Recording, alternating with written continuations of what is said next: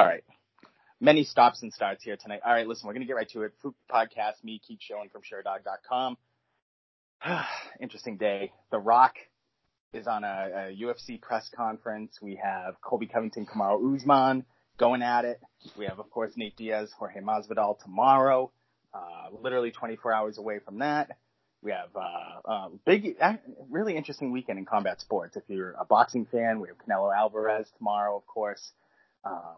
Everything this week has been geared towards UFC 244. We had the Nate Diaz USADA nonsense. We had Darren Till missing in action in London. He has now hit the ground in New York. We have some potential Conor McGregor fight news. We have Paulo Costa going out. Israel Adesanya potentially facing Robert Whittaker. Yoel Romero, who knows? I know Robert Whittaker was pulled off a speaking tour and immediately went into training, so I'm guessing that they're going to do the rematch. We'll talk with Keith about that. We get all Keith's predictions for the main card tomorrow night. We get all of his thoughts on Conor McGregor.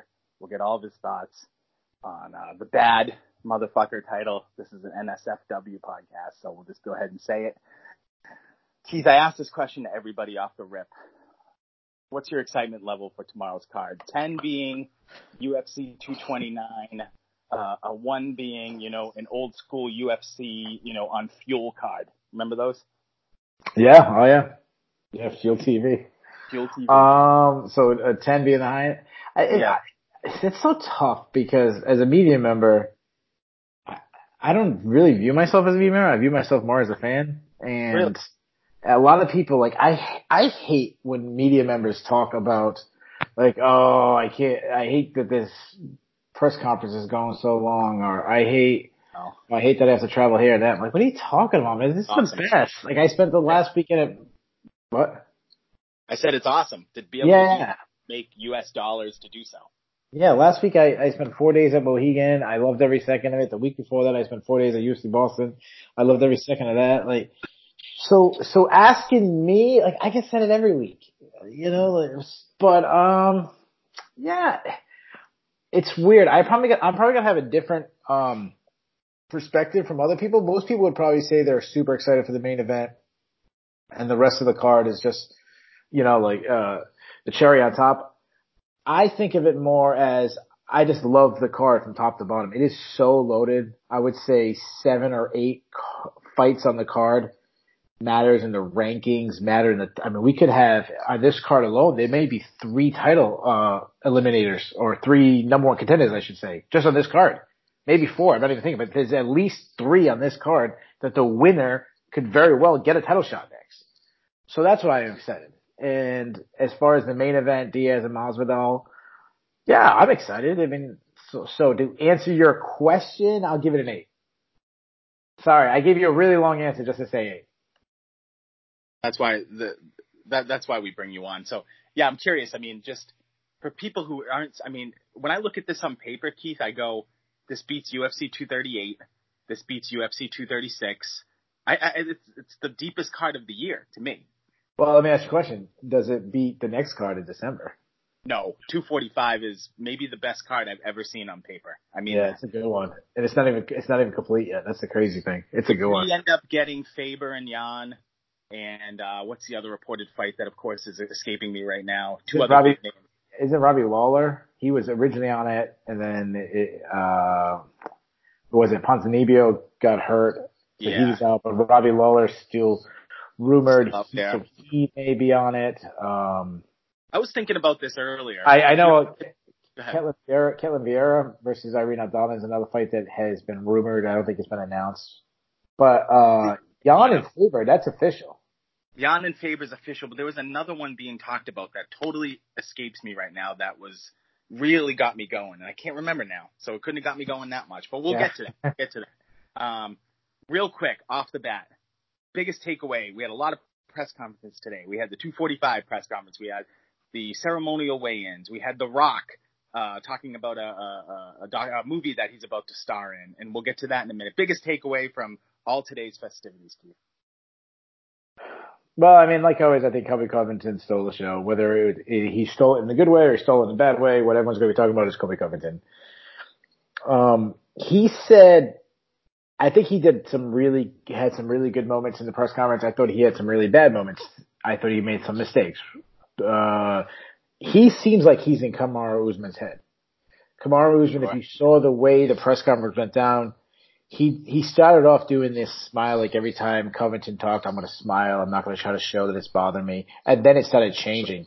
When Colby started bringing in, when Colby started talking about not being able, you're not able to piss clean, and he starts throwing out these allegations, and then he just pretty much ignores them.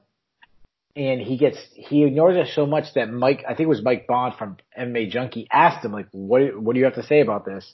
Yeah, and he doesn't even answer him. Yep. He doesn't even answer him. He goes a different route. He goes, I'm just excited for the card on December 14th when I take this guy's head off. Something like, it's like, man, he didn't even answer the question. So it seems like to me that Colby's in his head. That said, I thought Colby made two mistakes. The first mistake, did you catch this where Colby admitted that he wants to be hated and that this is an act? Yeah. He said, like we all know at the end when he basically said, "Listen, I'm doing my job. They're booing. I'm doing my job." Yeah, we all know that's an act, but you don't say it. Like you still have to be, when Triple H or Kurt Angle or Hulk Hogan or whoever is doing their WWF thing or WWE thing, they still have to pretend that that's real. Like they can't do an interview. Most people would argue that the business started to go down once people started realizing that it is an act. Most people would argue that. Yeah, totally. I mean, there was a time in my life where I thought Hulk Hogan was the toughest guy on the planet. Right. You thought that shit, like you thought he really took his vitamins and didn't drink and, went to bed at 9:00. You believed that. And the same thing with Colby. There was a moment though, a couple moments. There was one moment I saw with him and Robbie Lawler after their fight where they kind of embraced and they talked and and you do get the sense that, there's such a thing as real life bad guys, which we know exist in MMA. We could rattle a few off if we chose to. And fake bad guys, and it just always makes me laugh, Keith, that people take the bait on this guy. Yeah, it's crazy. I mean, it reminds me of Chael Sonnen in a bit because when Chael Sonnen first became a star, when he started talking trash to Anderson Silva, people forget this. Chael Sonnen was hated. The majority of people were rooting against Anderson Silva. And then the act, he just started going so much over the top. He just kept getting bit. Like, when he lost, he still called himself undefeated. And he came up with these little funny... out against Anderson Silva. Yeah. And he claimed in the post-fight that he thought it was just the end of the round. I mean, he became a football. Yeah, and people started embracing it in a way. I don't think Chael ever reached a level where Colby is right now for hatred. But what I've noticed is more and more the most hated fighter in UFC history, by far. Yeah, but what I've noticed is more and more people are starting to like him. You sure about that? Because I put I didn't think it. Let me finish this thought. Here's my thought. I know you're going to agree with me on this. I put it out earlier that if Kamaru Usman and Colby Covington were headlining tomorrow night's fight card, I would be at an 11 right now. And people came back to me and said, no, Nate Diaz, I hate Colby. He doesn't move the needle.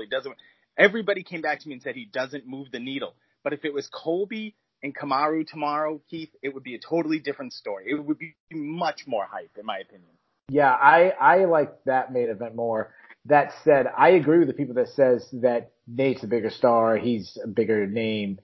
Jorge, like they tend to flock to him. But that saying, when I was watching the weigh-ins, and I watched on the UFC official one, and on the side, there's people making comments, and I think there's a lot more Colby fans. There was a lot like War Colby, Colby for president, Colby this, Colby that. And I would say the majority were still anti him, but I'd say about 70-30.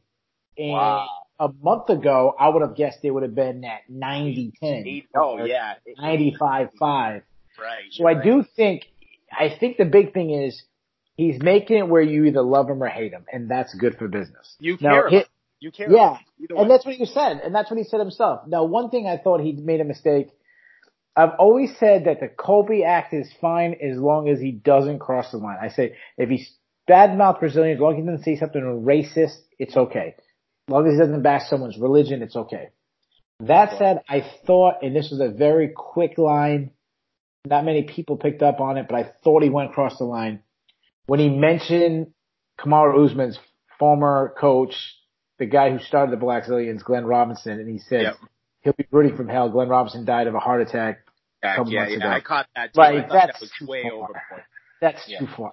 And I'm not one of these guys who hates the Kobe Act. I kind of find it funny, to be honest. I think again, I'm drawn to things like that, and I think young fighters should study Kobe Covington on how to get over, honestly. And it's funny because love him or hate him, Kobe has done things that no one imagined that he could have done. When he went to the White House, no one would have thought. If you go back to the days when John McCain was trying to get the UFC taken completely off of TV, if you say that a star would one day be sitting in the Oval Office with the president, that the president's family would be sitting front row, that the president himself, which is supposed to happen tomorrow night, that's the word, that the president himself is going to be there. If you said that would happen going back, say, 1998, I would have said you're crazy. Right. It's just things that Colby Covington has made happen. I'm not saying he made Donald Trump be there tomorrow, but he had a big effect. Sure. Oh, you know, I checked in. I don't know how many people you talked with on ground today, but I checked in with a bunch of people on ground today, and they all said that the Secret Service was there and doing their forward sweeps that they do the day prior. So apparently it is on for Trump tomorrow. Yeah, and who would have thought that the card that Donald Trump would go into would be the ones that the guys are fighting for the baddest motherfucker title? Well, if you look at Jorge Masvidal's Twitter, he seems to be a Trump supporter. So. Yeah, he is. I've seen him say things before. But who would have thought that Jorge Masvidal, a guy that was considered a B-level fighter for a really long time, and Nate Diaz, that before the Conor McGregor fight, he was kind of viewed as Nick's little brother. Definitely was. That's all he was. Nick Diaz is great, and he's got a little brother who's pretty good too. That was it was a hot take to say at that time that Nate that had a better career than Nick. It was like a hot take back then. I actually agreed with it, but it was a hot 100%. Take. Oh yeah. Now it's the opposite. Now it's the complete opposite. Nate it's not even close at this point. Is been better. No. Yeah, now it'd be if Nick. Nick. Oh, that's Nate's brother. That's what it'd be. So yeah, that we are now 20 minutes into this, and they're literally fighting 24 hours from now, and we have yet to talk about it. We fought all Colby for 20 minutes. So yeah, that's all you need to know. You gotta feel for someone like Alex Volkanovski, who basically jumped on a plane, was on it for 24 hours, on and off, to get asked one question at the press conference. I've always thought that when you have the stars, I don't think they needed the females or the featherweights. I think would have been a better thing. I agree. Is if they went on tours themselves. Like, you're in New York City, you go to Vegas, you go with your big stars. So everyone wants to talk. Everyone wants Colby and Usman to go at it. They don't really, like, the press are asking questions to Nunes and they're asking questions at Max. They don't really want to. They're just doing it because they feel like they have to. But imagine the same time if you had Max Holloway and Alex Volkanovski pulling a press conference in Australia, say yesterday, and you had Jermaine Durandamy, Nunes down to Brazil or wherever. Brazil with Jermaine Durandamy, and then you go to Holland, and just imagine if you did that. I think that would be more effective than having them there asking. I mean, Durandamy got, I think, one or two questions. Volkanovski got one. Holloway yet, who's a huge star. Well, not a huge two or three. And one of the questions was about Colby and Usman. Yeah. Yep. And I knew it coming in when they all hit the stage. I said, this is the Colby Covington show. And it always is. And it's great. This is a good thing for the UFC. People need to understand that. Yeah. Well, we can get to that after the main event of I'm sure we'll talk about that after the main event of 244. Cannot wait. What do you think? Let's keep rolling here. BMF title. Like it, don't like it. Let me just say my piece. I hate it. I wish we were just saying, and it would be fine for me. if we just simply said we didn't have a title fight main event because Usman and Covington didn't come through. We couldn't get John Jones, so we're going to give you a good old-fashioned number one contenders match. I would be fine with that. Yeah, they don't need it. They don't need the belt. I hate it too. I hate the gimmick. I've heard people say that they have to, the deal with ESPN, every pay-per-view has to have a title fight. That's why this is put in place. That's not true. That's not true. Well, I'm just telling what I heard. Yep. Mm-hmm. That said, it doesn't need it. Like, is anybody watching this fight and going, "Oh man, if the title wasn't on, I'm not watching." Keith, when this fight almost fell through, my Twitter feed was full of, well, who's going to be the bad motherfucker champion now? That's all it was. People were genuinely worried that title was not going to be on the line. Oh, well, I don't know. It doesn't do anything for me. So say Jorge Masvidal wins. When you look at Jorge Masvidal, do you think he's the baddest motherfucker? No, I think Stipe Miocic is. Yes, the heavyweight champion is always the baddest motherfucker. I don't even think he's the baddest motherfucker in his weight class. I don't.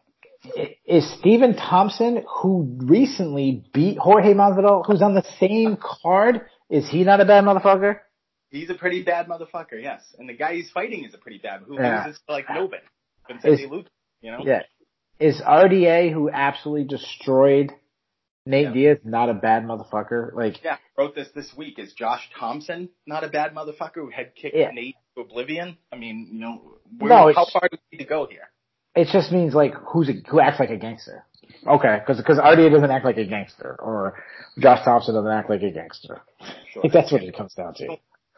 Are they going to realize, I said this on your show around the links, after you bowed out, and after I won again, that, Listen, hold on. I gotta stop you right there. First of all, if you come on as a special guest, it's like starting if we played baseball and you started up with a 10-0 lead. That's how Mike Heck views.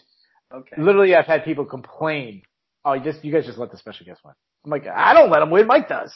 The hell, I come hard. I understand. Carry on. It's sort of like catching two big fish when you just started. Okay, I got you, man. Beginner's luck. Anyway, are they going to realize that, maybe they need to be a tag team? Are we going to have tag team titles? How far are we going to go with this silly gimmick shit? I've now got Rock doing stuff at UFC press conferences. I don't like it. Yeah, I think it's stupid. That's just me. I don't need The Rock handing out fake belts. I don't need any of that. Sometimes Go ahead. All right, there's a boxing match tomorrow. I don't follow boxing, but there's a boxing match tomorrow. I have no idea. They fight for a title. I have no idea, but I'd watch anyways. Right. That's true. McGregor and Mayweather technically fought for some stupid money belt. Was anybody? Yeah, they put the stupid money belt. Yeah, would anybody have not bought the pay-per-view if the money belt wasn't on the line? That was a big. Me and my wife attended that event live. That was a big thing for us. We wanted to see that money belt. And I didn't even see it wrapped around Mayweather's waist, now that I remember. I don't remember one thing about it, to be honest with you, other than a lot of drunk idiots fighting. It was terrible. That said, let me just, on the main event, one other question, then we'll pick. Here's my thinking, Keith, and I wrote this week, and people email me and push back on it. I'm hoping and praying that Nate Diaz wins this fight and Colby Covington wins next month, because I think, while it may not be a very good matchup in the cage, because I think Colby will probably work him, I would love to see a build-up between Colby Covington and Nate Diaz. I would love to see that. Well, you have four options. I mean, we can both agree that the winner of this fight is going to get the title fight, correct? Yes. Even though I actually think Leon Edwards deserves it over both these guys. He's better than both of them and has done more to earn it than both of them. I think you could even make an argument that Tyron Woodley should get the shot over both of them. But let's face it, that's not going to happen. The winner of this fight is getting the title fight. So the winner of this fight is going to fight the winner of next month's. So you have four options. Your options are Kamaru Usman versus Jorge Masvidal, Kamaru Usman versus Nate Diaz, Colby Covington versus Jorge Masvidal, Colby Covington versus Nate Diaz. So if you had me to rank 1, 2, 3, or 4, I actually would disagree with you. I would go with Covington Masvidal. Because the backstories, they were roommates, best friends, all right, let me back up. One of the biggest rivalries in the history of MMA, ESPN just did a documentary on it, is the Chuck Liddell, Tito Ortiz.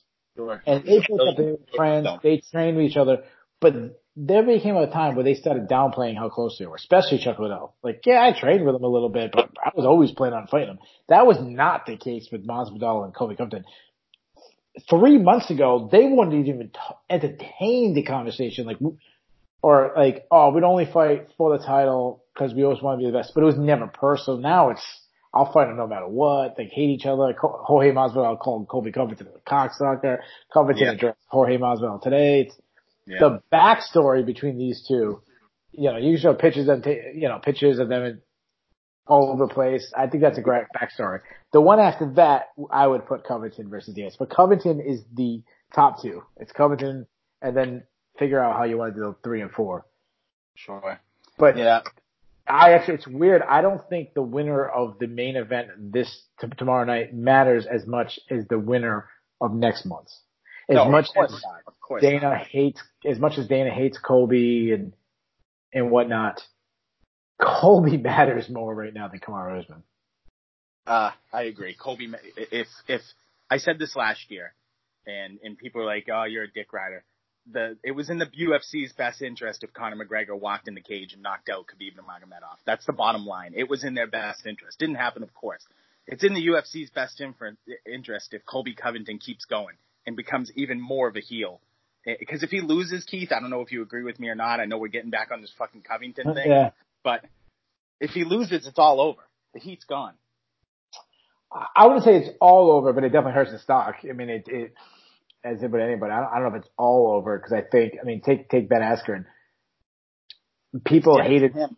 but hear me out. People hated Ben Askren heading into Masvidal, but they still wanted to see him lose to Maia. Like they still was interested in that.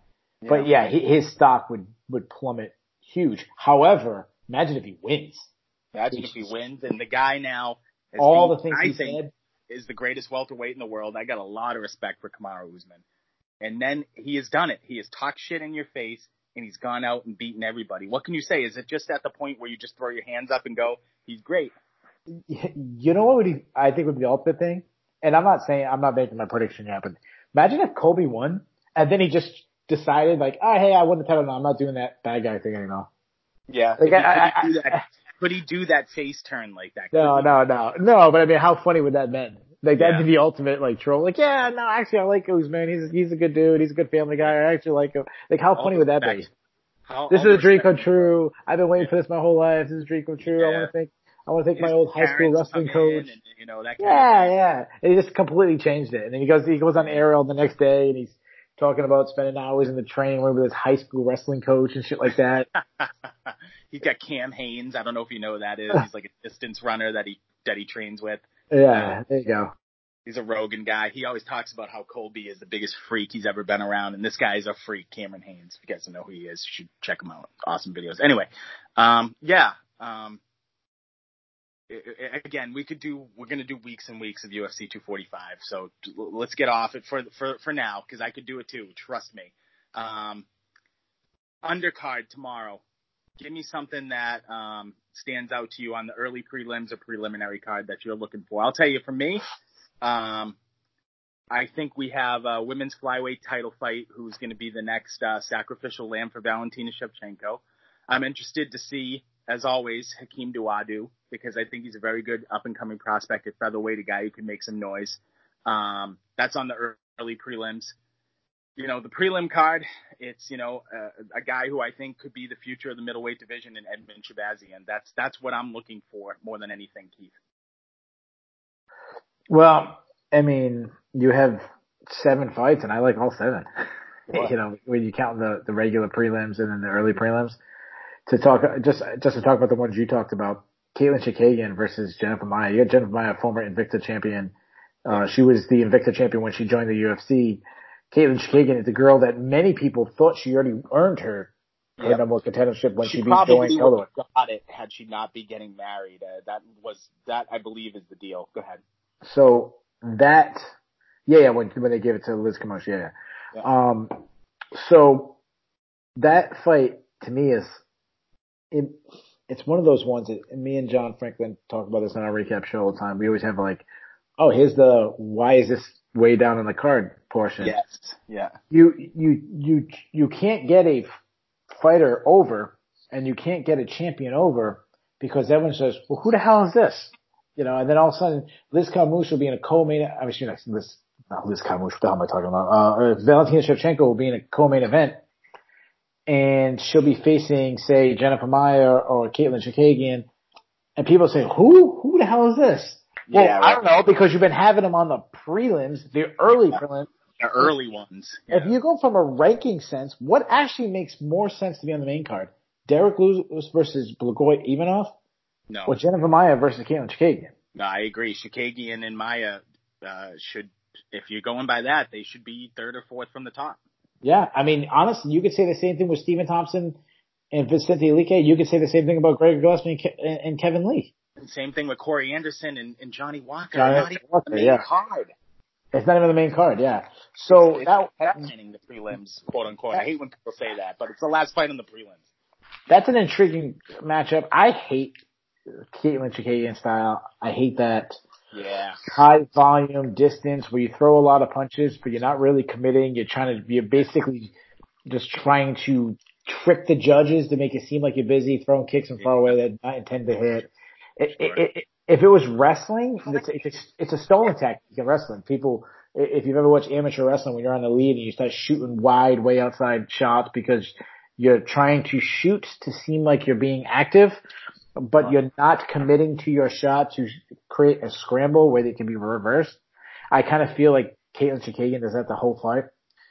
But Jennifer Maia is the opposite. Jennifer Maia is planting your feet, bite down your mouthpiece and throw. So that fight is going to be basically, in my opinion, is going to whoever dictates the space. If it's an outside distance fight, Kagan should win that just by her fake volume. Sure. But if Maia can get inside, even like in the mid range, I'm not even saying all the way into the pocket, but just in the mid range, and make it hard for Caitlin Chookagian to circle away from her, I think she could do well there. So, I mean, are we making picks or are we just? I usually don't like to water it down by picking the whole prelim and early prelims. I just like to look at some of the certain storylines. Listen, I've outwardly wondered about Chookagian before. I'm just not sure, based on everything you said, and it's right on. I never see her as a serious contender. She looks great. She's got she's very, obviously easy to look at. She's a star. There's no doubt. A low level one anyway. I'd be utterly shocked if she's ever, seriously threatening Shevchenko. To me, women's flyweight is the most boring division in the whole UFC. It's over. It's a wrap, Keith. Yeah, but she has such a style, like such a weasel style, that in a weird sense, and I agree. I would favor Shevchenko all day over anybody. But if someone who could beat Shevchenko would be Chookagian with her weasel style, staying outside, throwing punches, not getting hit, not hitting. Shevchenko basically like, all right, we're gonna have this one of these boring matches. You're not gonna come commit. Shevchenko actually landing more shots, but not throwing as much, and the judges just get absolutely tricked. Well, I saw Chookagian throw 200 punches. I saw Shevchenko throw 40. Yeah. Shevchenko landed 30 of them. Chookagian landed 10 of them. And then giving it to Chookagian. That's the only way I can see her winning a fight. And Maia, I think Shevchenko's a terrible stylistic matchup for Jennifer Maia. Yeah. I don't even. And the other interesting one that you already mentioned, it's obviously Johnny Walker versus Corey Anderson. Let me ask you one other question though before we get there. Are you as high on Edmund Shabazian as I am? No. He's very raw. He is very athletic and he has a lot of raw tools, but I don't know if he's technically sound. And this is a big step up in competition against say what you want. See, I feel like Brad Tavares is the 180 opposite, where he might not have these raw high potential. He's just a technical guy. Not a lot of power, but he stays very technical. He sticks to his game plan. So if Shabazian beat him, that wouldn't shock me. But I could also see this as being one of those roadblocks you see in a lot of early young fighters' careers where you're like, oh man, when that guy lost to this guy, like sure. I could feel like that could be this. And that's what I'm picking. I'm picking Tavares to outpoint Shabazian. Wow. And of course we have Andrei Arlovsky and Rosenstruck, which I mean, don't blink on that one. Shane Burgos is on the card. I'm high on him. What do you think of Burgos too? I I think love another her. guy who I've been pushing him forever and ever. I would love to see Shane Burgos against. I just don't feel like Amirkhani is. I don't know.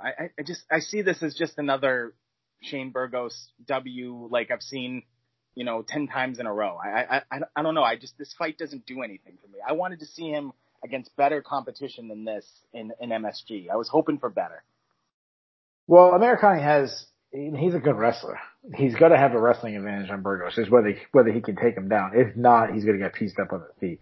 No Burgos doubt. is a really good striker. I mean, even his loss to Calvin Kattar, he did really well. And think about this. Imagine that fight was back and forth until he ran into that huge uppercut and got knocked out. If that didn't happen, where would he be right now? Like he might be the one fighting to beat. He would have been third. Yep. If we changed that loss to a win, he's 13-0. Right. I mean, he might be one fight away from a title fight. Instead, he's fighting Makwan Americani on the prelims. Right. I like Burgos in this. I think he's a very technical, good boxer. He does really good at rolling punches. He has really good vision. I think Burgos is a top 10 guy in the weight class. I think, I don't know, this might be crazy, but I might favor Burgos over Yair Rodriguez. Sure. Yeah, I was actually just thinking about, I always think about down the line. I think about the next storyline, and you're right, a guy like Yair, a guy like a Jeremy Stevens, I would probably favor him over both. I'd favor him over Korean Zombie. I don't know about that. I would. He's tight. Wow. I would. Big. I'm very high on Burgos. I'm very, very high on Burgos. Clearly. But I'm also very high on Calvin Kattar. I think a lot of people are counting Calvin Kattar out. They shouldn't be. I think he beats the beat. Absolutely. I absolutely think he does. Real quick, main event of the prelims. I know I fucking hate saying that. ESPN2, the last fight on the prelims. Probably, depending on what happens with Dominic Reyes, what happens with John Jones, I don't know.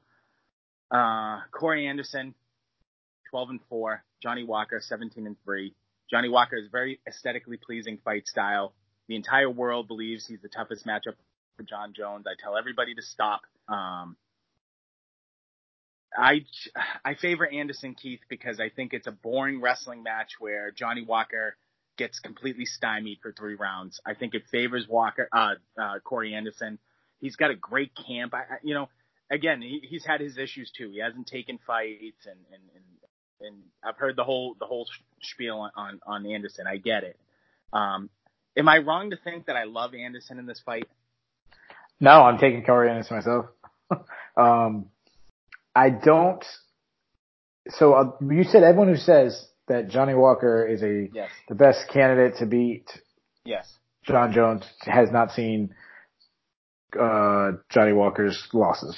Johnny Walker's losses have been on the ground, been taken down, out wrestled. That's why I think this matchup is a good test for him. I think this is what I said earlier about saying the guys are so opposite. I think this is perfect. Yeah. So Johnny Walker's all big power, big flash. If he wins, very, very not technical at all, and Corey Anderson is the exact opposite. Go ahead. Yeah, and the way they win, if Corey Anderson needs to, the weakness of Johnny Walker is wrestling. What is the strength of Corey Anderson? Wrestling. Okay. What's the weakness of Corey Anderson? His chin. Yeah. What's the strength of Johnny Walker? His punching power, or his kicking power, or his knees, or his, I think it's perfect. It's a perfect matchup for, who can find the flaw or expose the flaw in the other person's game. We know what it is and who can dictate it. I'm taking Corey Anderson, but the thing about Corey Anderson, he has to be perfect in this fight.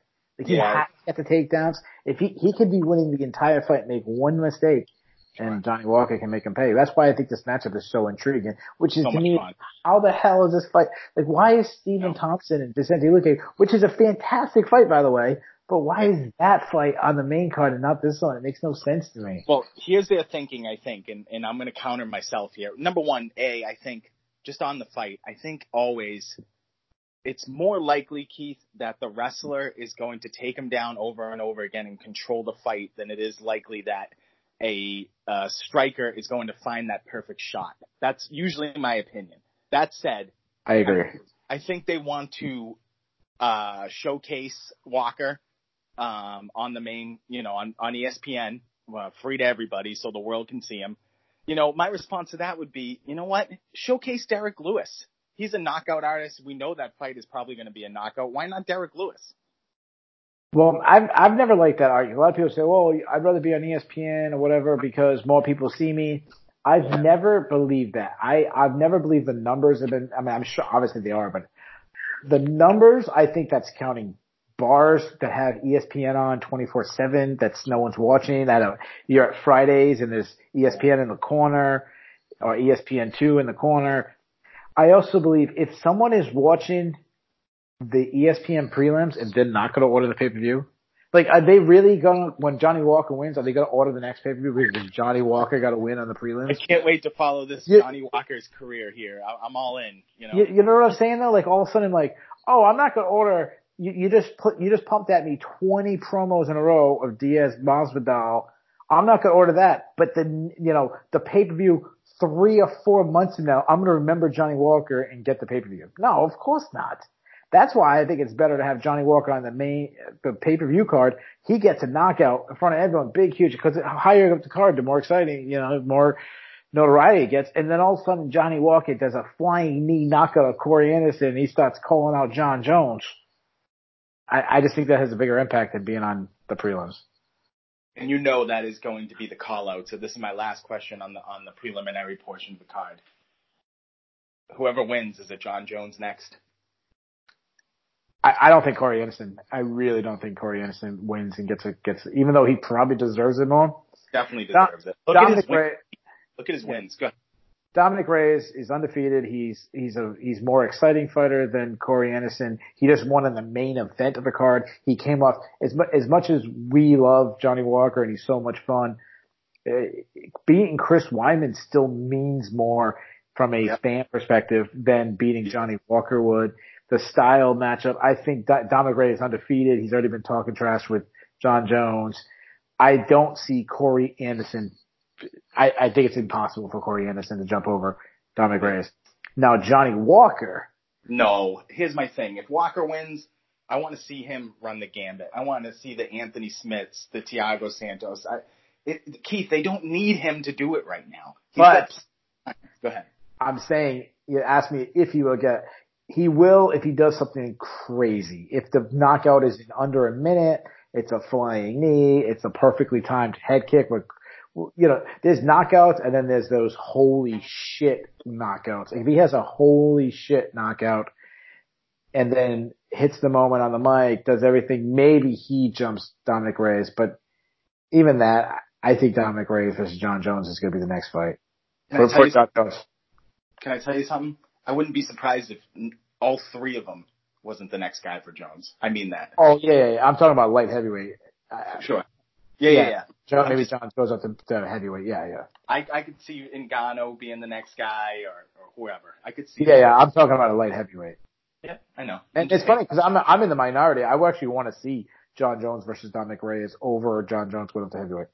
Yeah, I agree. I'd like to. There's still some guys at light heavyweight. I would love to see Jones and Reyes. I think Reyes could, with his length and his fight style, could potentially give John. And listen, I don't know if you're in this camp. I think Jones is the greatest fighter of all time. I really do, and I don't think it's very close right now. But is he on the decline right now? Do I see John slowing down a little bit? Maybe I do. I don't know. Well, I mean, it's the first time he's officially lost a scorecard this last fight. He doesn't really use his wrestling much anymore. He's not the grappler that he once was. I agree. I mean, he could have easily, in my opinion, taken Thiago Santos down and made that and TKO'd him or submitted him or just made it a very, very ugly 50-45 card. And it wasn't. He just didn't do it. That's if you believe his wrestling hasn't declined. I have no reason to think that I would have to say it's declined. He just doesn't do it. He couldn't take down Anthony Smith. He couldn't take down Thiago. He did take down Alexander Gustafsson. So That's your argument. If you want to argue that his wrestling's on, that's your argument. Yeah. That said, I don't think John Jones is the best pound for pound fighter in the world right now. I think No, Khabib. absolutely not. I think Khabib is. Yeah, no, absolutely not. I agree. I think Khabib is. And honestly, Keith, if Khabib Nurmagomedov goes out, and I know we're going off the rails here, and beats Tony Ferguson and then Justin Gaethje and then potentially George St. Pierre, I mean, is there really much of an argument to who the greatest fighter of all time is? I mean, it would Those if John Jones. It would if John Jones never lost. Still, if John Jones is still standing there without a real loss on his record, that'd be hard to pass. But yeah, no, I get what you're saying. If he goes out and dominates like he's always done, and they're not close, and wasn't close. I mean, everybody talks about Poirier trying to hit some switches and having him in a guillotine, but did you at any point in that fight think it was close? No. No, he dominated him. Even the punch when he hit Poirier, Poirier got him with a good punch. Okay. I guess. I mean, I don't buy into these narratives that, I mean, every time, Khabib's a boogeyman. We're always going to find excuses. Oh, you got rocked with this punch or that punch. But I've never seen the guy in iota of danger ever. Yeah. I've seen Jones in danger, Keith. Yeah. Well, the thing about John Jones, I'll say this. I feel the same way about John Jones that people feel about Khabib right now. I feel like moments of weakness has always been exaggerated. You go back to the Alexander Gustafsson fight is turn the volume off. That fight isn't as close as people remember. Gustafsson won the first round. That's it. He lost the last 4.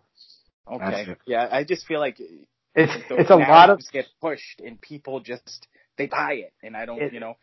Go ahead. Joe Rogan sold a lot of people. I wrote that this week. I said that Gustafsson won. Ben Askren was brought in. The reason why Ben Askren was this mythic figure is because people get their MMA knowledge from the Joe Rogan podcast.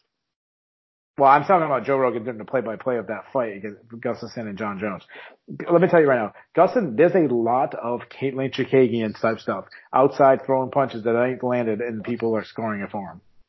I challenge anybody to watch Gustafsson versus John Jones 1 and you find me the 3 rounds Alexander Gustafsson won. Because you got to win 3 out of 5. He didn't. At best, it was 2, but the 1. I had a 4-1. I get John's run, but there's no way Gustafsson won 3 rounds. Okay. That didn't happen. Okay. Yeah, I mean, I can buy that. I can buy that. But then again, I mean, on the flip side, again, we're getting off the rails. Did you really believe Conor McGregor won round 3 against Khabib? Did you really believe that? Because I'd have to watch. I haven't watched that fight as much, but I'd have to watch that. But I mean, we're going way off the rails, but how many times is there a fight, like, when someone is expected to blow the other person out, and then it doesn't happen, you tend to give it to the person who was supposed to get blown out. Like, the Demetrius Johnson and Tim Elliott fight wasn't nearly as close as people make sound. Like, Tim Elliott had one good round, and then the rest of the fight was losing to Demetrius Johnson. But then people afterwards saying, but remember when people asked, did Demetrius Johnson lose a step? Look, he almost lost to, like, no, he didn't almost lose. He lost a round, okay? Yeah. No, you're right. Then he made an adjustment. Like all the all-time greats do. Yep. Yeah, and then won. You're right. They have that just other like gear. All the all-time greats have that other gear. We saw it. We just saw it with Adesanya and Gastelum when he absolutely had to have it in the 5th round. He took it. I mean, you're right. You're right. They have that other gear. You're right. I'll give you another example, and this is one. I mean, people might hang up, stop listening when I say this. George St. Pierre versus Johnny Hendricks. I scored for Johnny Hendricks. Yep. That is not a robbery. You're looking at blood and all that, but you watch it 3 rounds, you could pick 3 rounds that George St. Pierre won. I forgot I had it 2 rounds each, and there's like 2 rounds that George won, 2 rounds Hendricks won, and then there's a toss-up round. And that's how you scored that toss-up round.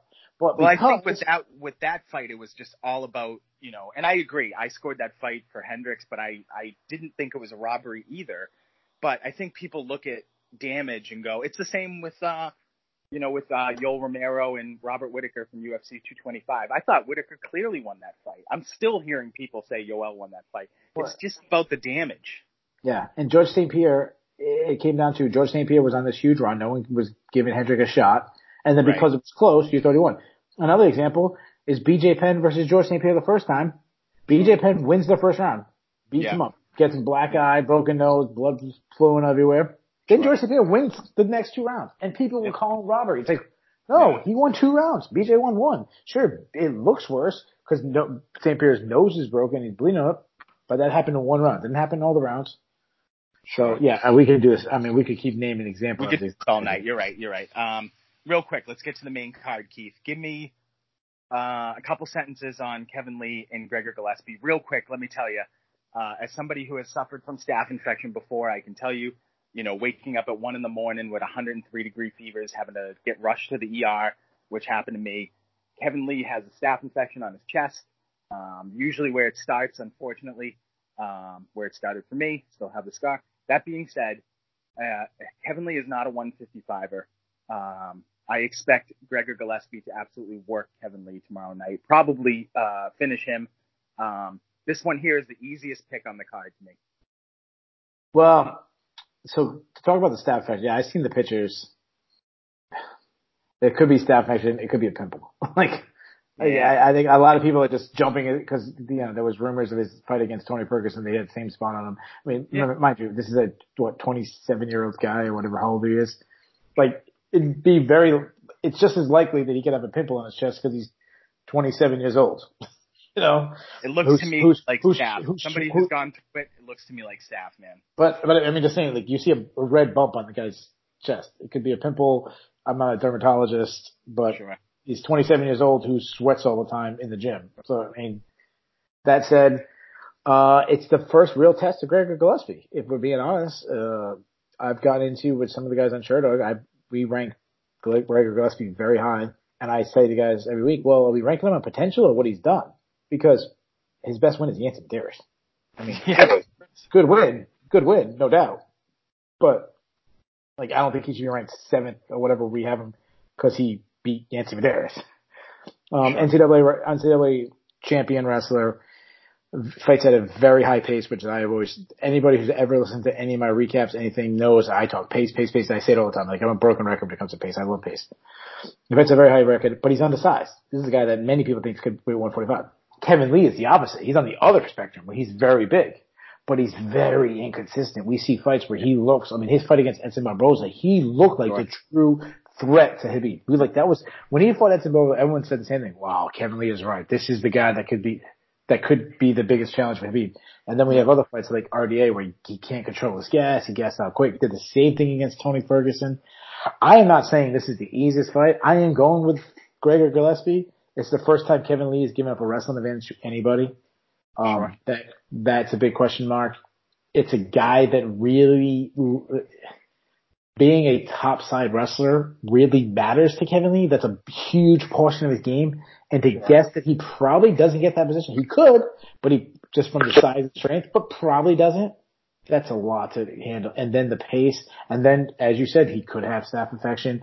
We know getting down to 155 is grueling for him, even though he didn't make it today. And that's the perfect guy to look towards when you talk about a 165-pound division. Honestly, he's not a 155er. And so, go ahead. Yeah, I'm taking Gregor Gillespie also, but I'm not as nearly as confident as you are because he hasn't been tested. Heavyweight, fourth down from the card. Heavyweight, Derek Lewis makes his return. Last time we saw Derek Lewis, Keith, he lost in, hold on one second. I was going to say it was last year at UFC 230, but he actually did fight after that. He lost to Daniel Cormier on this card last year for the heavyweight title. Then he gets beaten, TKO Junior DeSantos, UFC Fight Night 146. That was in Missouri. And now we have him up against Blagoy Ivanov. Keith, I know everybody's going to pick Derek Lewis because he's the sexy pick. I think Ivanov is the better overall fighter. I think people are sleeping on Ivanov. I expect Blagoy to win this fight. He's 2-1 in his last 3 fights. Did lose to Junior DeSantos. He did beat Ben Rothwell, and he just fought at UFC 238. He fought against Tia Tuivasa. I don't know what you think of that victory. I don't hold Tuivasa in very high regard, but I don't hold Derek Lewis in very high regard, Keith. Well, I don't know if anybody's counting out Blagoy even up. It's a pick-up fight. I'm at 5'9" right now. They're both negative 105, so it's a pick-up fight. I know I'm going to sound like a broken record. I'm going to say the same thing before. They're so contrasting different. You got Blagoy Ivanov, who's all about being very technical, kind of slow paced, not very spectacular guy. Well, Lewis is the opposite. Everything Lewis does is explode. I mean, Lewis, he's kind of slow, but when he does hit, it's explosive. Like his kicks, I think his kicks are very good. Yeah. And he has earth-shattering power. No matter what happens in a fight, he can be down. We've seen it in many fights. The Shamil Abdurrahimov fight, the one against Elevena Volkov. Yeah. He was losing to Travis Brown. He was losing to Travis Brown when he came back. I mean, I think there's one or two other fights in there that I'm forgetting. Derek Lewis has that one shot fights over power. So that said, I'm going to take Derek Lewis just because I feel like we could have a very slow pace, nothing happen fight, and he can win that, or he could just land a big shot. So I'll give him that. But yeah, if Blagoy Ivanov wins, I won't be surprised at all. He's a more technically sound fighter. What do you think about Derek Lewis's heavyweight prospects, Keith? While we're talking, he gets outclassed by Daniel Cormier last year at UFC 230 on very short notice. He actually fought at 229 and 230. This is how desperate. Yeah, I know. Yeah, I forgot about that. Yeah. They offered Derek Lewis to fight Stephen Miocic at UFC Brooklyn. That fight did not happen. The opening night on ESPN. What do you make of Derek Lewis? I think he's a guy who, if he wins this fight, he could potentially fight a guy like Greg Hardy and maybe do some big business. But I never see him as an actual title contender. No, I never did either. Even when he was challenging Daniel Cormier, I don't know anybody who was taking. He's a raw. He's fun, but he is what he is. Like he's always going to be fun. He's going to have fun comments. I always want to I never want to miss a Derek Lewis interview because he's going to make you laugh, seeing something ridiculous. The balls is hot and the other funny lines he's had. But I mean, the guy's 34. Like, am I expect him to get better? I mean, I guess at heavyweight, it is the one division where you can go deep into your 40s and still be effective. But sure. I would highly doubt we ever see Derek Lewis with the heavyweight title wrapped around his waist. I just don't see that happening. Sure. Totally agree. Third up, Vicente Luque and Stephen Wonderboy Thompson. Of course, Wonderboy just gets beat by Anthony Pettis, who comes up to 170 pounds. Vicente Luque is one of the most interesting, fun fighters to watch in the entire UFC roster, Keith. I'm so glad that he's getting a main card spot against a guy like Wonderboy. Nobody is a bigger fan of Thompson. I think he absolutely got robbed against Darren Till in Liverpool. That was a total hometown judges scorecard. I thought he won that fight. I think there's some arguments to be made that he won the first Woodley fight. I think there's a very good chance that Wonderboy could be the champion right now, or could have been the champion. All that being said, I like Luque in this fight. Well, man, it's a very fun stand-up battle. Like, I highly doubt it goes to the ground. I expect to see Luque trying to press the action. He's very aggressive. We saw him against Mike Perry. It's not often when Mike Perry is getting marched down by someone and the one who's backing up. And we saw that in his fight against Vicente Luque.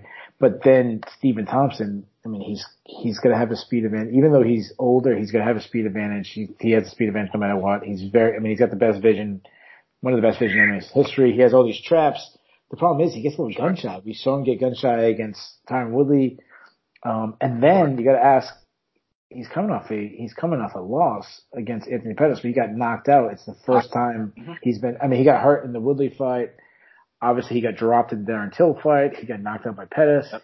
You got to start asking the question, like, is his chin gone? Is he going to be gun shy? This is a guy who's been accused of being gun shy in the past. Like, now coming off, should we see that?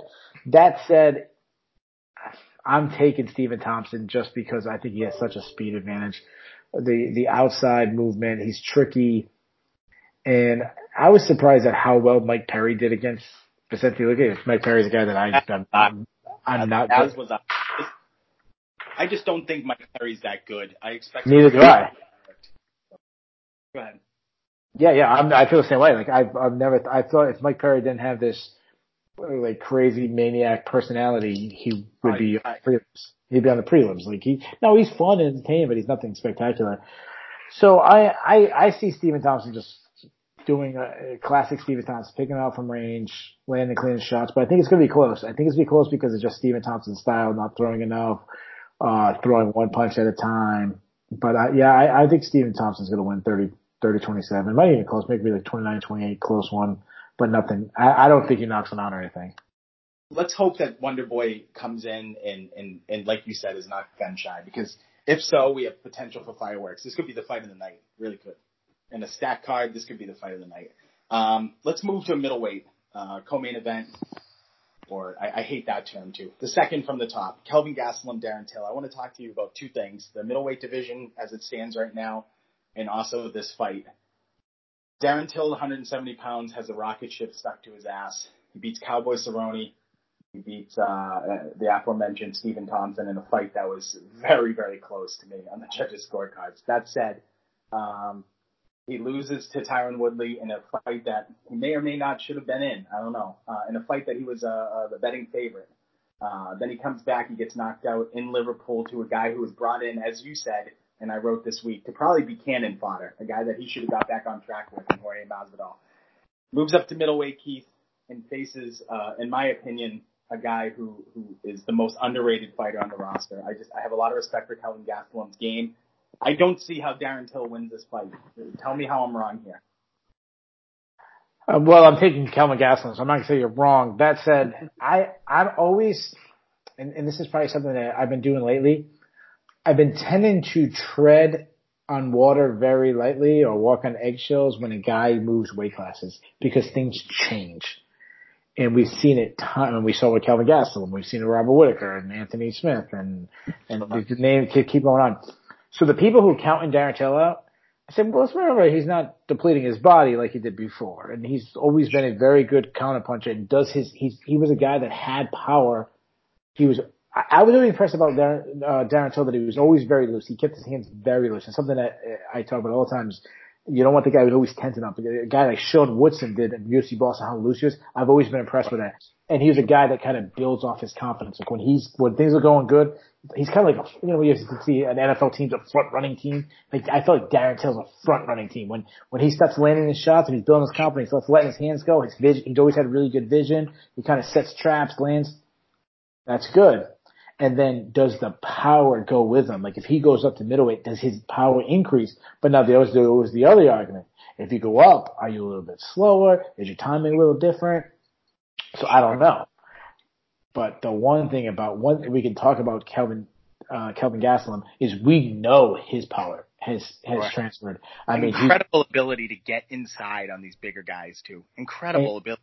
And who hasn't he hurt? He hurt Israel Adesanya. I'm talking about in his recent losses, Israel Adesanya.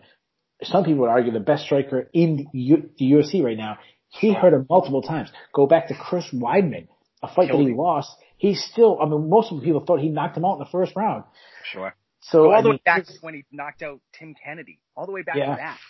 Yeah, so he's got to have a wrestling advantage, though. I've always said I don't think Kelvin Gastelum uses his wrestling enough. I don't think he uses enough in the Adesanya fight. It's something he should use more. But his power, he's so fast at middleweight, and I think that's why his power is there, because of how fast he is. He seems like some guys it's good for them to cut weight, and some guys it's good not to cut weight. And obviously, Kelvin Gastelum, I believe that was the best move for him. And if this fight Keith does get to the ground with Gastelum, Darren Till's ground game is it's non-existent to me. I don't know. What it is. When we saw it against Tyron Woodley, he was horrible. Yeah, it was terrible. So that obviously is scary. And is that something that Kelvin Gastelum is going to go right for? I would hope so, because if it's a shootout, Till is let's not forget. This guy is a great striker. So I would imagine, but also, would you have ever dreamed that he was going to go toe to toe with Adesanya the way he did? And he did. Oh, no, I know. So Till's a plus 220 underdog. That's probably right. That's probably right. See, I'm not a betting person, so I would say the opposite. I would say stay with him, just because we don't know. We've seen guys go up a weight class. Look at Anthony Johnson. Anthony Johnson used to fight Look at Whittaker. Whittaker got finished by Wonder Boy, and then he was one of the greatest middleweights on earth. He was the champion. I would have, after that Wonder Boy loss, I left him for dead, Keith. Yeah. Anthony Johnson fought a freaking welterweight. Welterweight. Yeah, now he's a light heavyweight, or actually really a heavyweight. So I don't know what we're going to get with Till moving up a weight class. I think it was the best move. I don't like him facing Kelvin Gastelum. I thought it would have been for example, taking on a Brad Tavares. Like, if he was on this card against Brad Tavares, that would make so much more sense. So much sense. This card, So much. even if you want to give him a big name because he just fought for the title recently, his next fight was the main event. You know, put him against a Uriah Hall. Somebody to just get your feet wet in that division. I know he's right up to Kelvin Gastelum, a guy who's just fighting for the title. I don't get it. I got one for you. I know he's injured right now, but supposedly he's supposed to be coming back sooner than we think. Imagine if he was in a fight night main event against Anderson Silva. Sure. Like, to kind of move the middle, you still kind of, but put him against Calvin Gastelum. So I'm with you. I'm going to take out a Gastelum too. But I would not bet on this fight.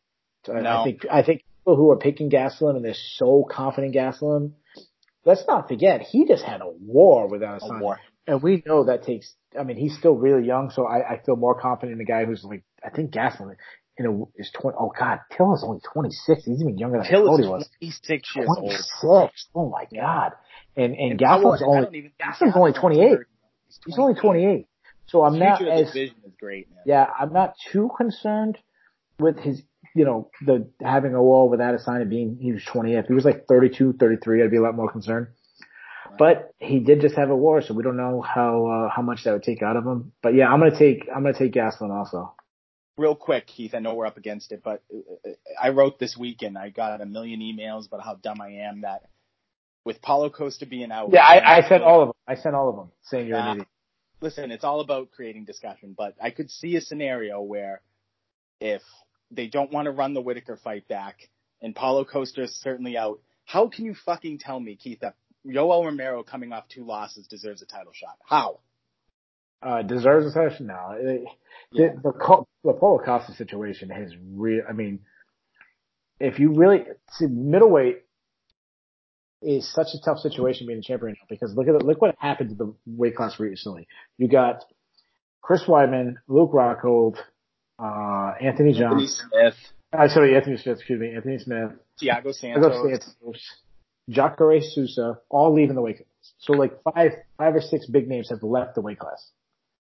Then you have the champion. If you're Adesanya, you've already beat Kelvin Gastelum. You've recently beat Robert Whitaker. Yep. Yoel Romero is coming off 2 losses in a row now. Yep. Then he's lost 3 out of his last 4 and 2 in a row. Yep. Anderson Silva's coming off a loss. In a weird way, it could be Jared Cannonier. Like Jared Cannonier could be by default. Like he could be the next title shot just by default.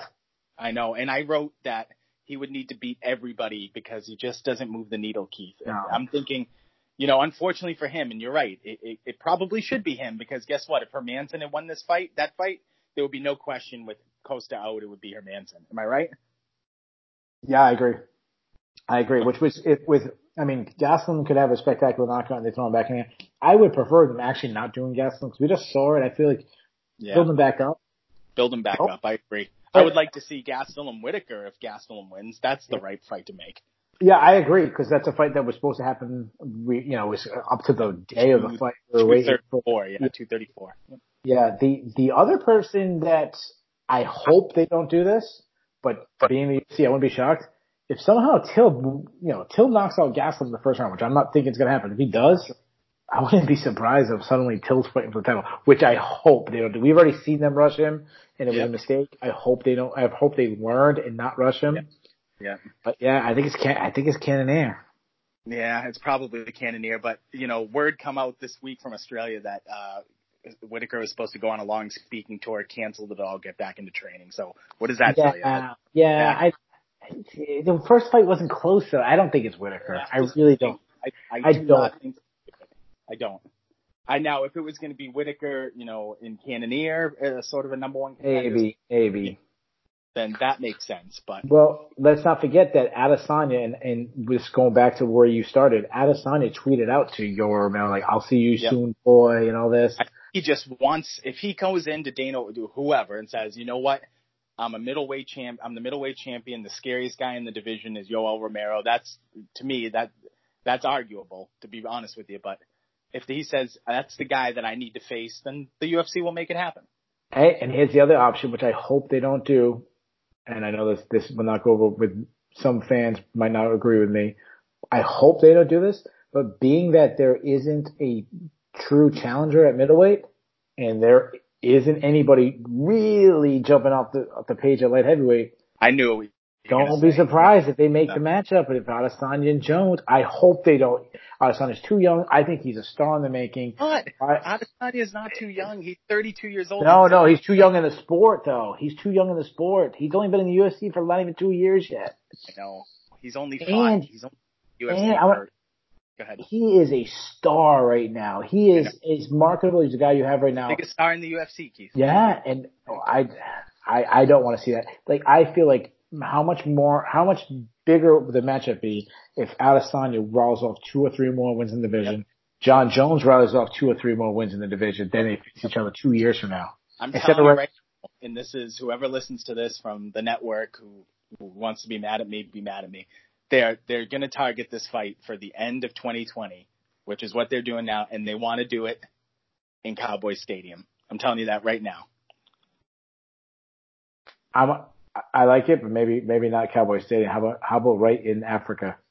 Their own Rumble in the Jungle. Yeah, that's true. That's true. You're right. That would be awesome. Very cool. Very cool. I didn't even think of that. That's why we bring you on. I don't see John Jones going to like New Zealand or anything. I don't think that makes sense, but sure. I know they want to do that. They want to do Jerry Jones's place. They want to do it. And they think that now is Adesanya and Jones the fight to make there? Whatever. We can argue that forever. Maybe it could be even GSP or whatever, but, that's what they want to do. They want to do that fight next year. Which probably means that, Jones dispatches Reyes and Adesanya dispatches, Yoel and maybe another guy, Cannonier or whatever. And then there's just nothing left for either one of them. So, whatever. We're getting off track. Will we see that fight someday? Here's another thing too, Keith. I think they think that there's a good chance that Adesanya could lose somewhere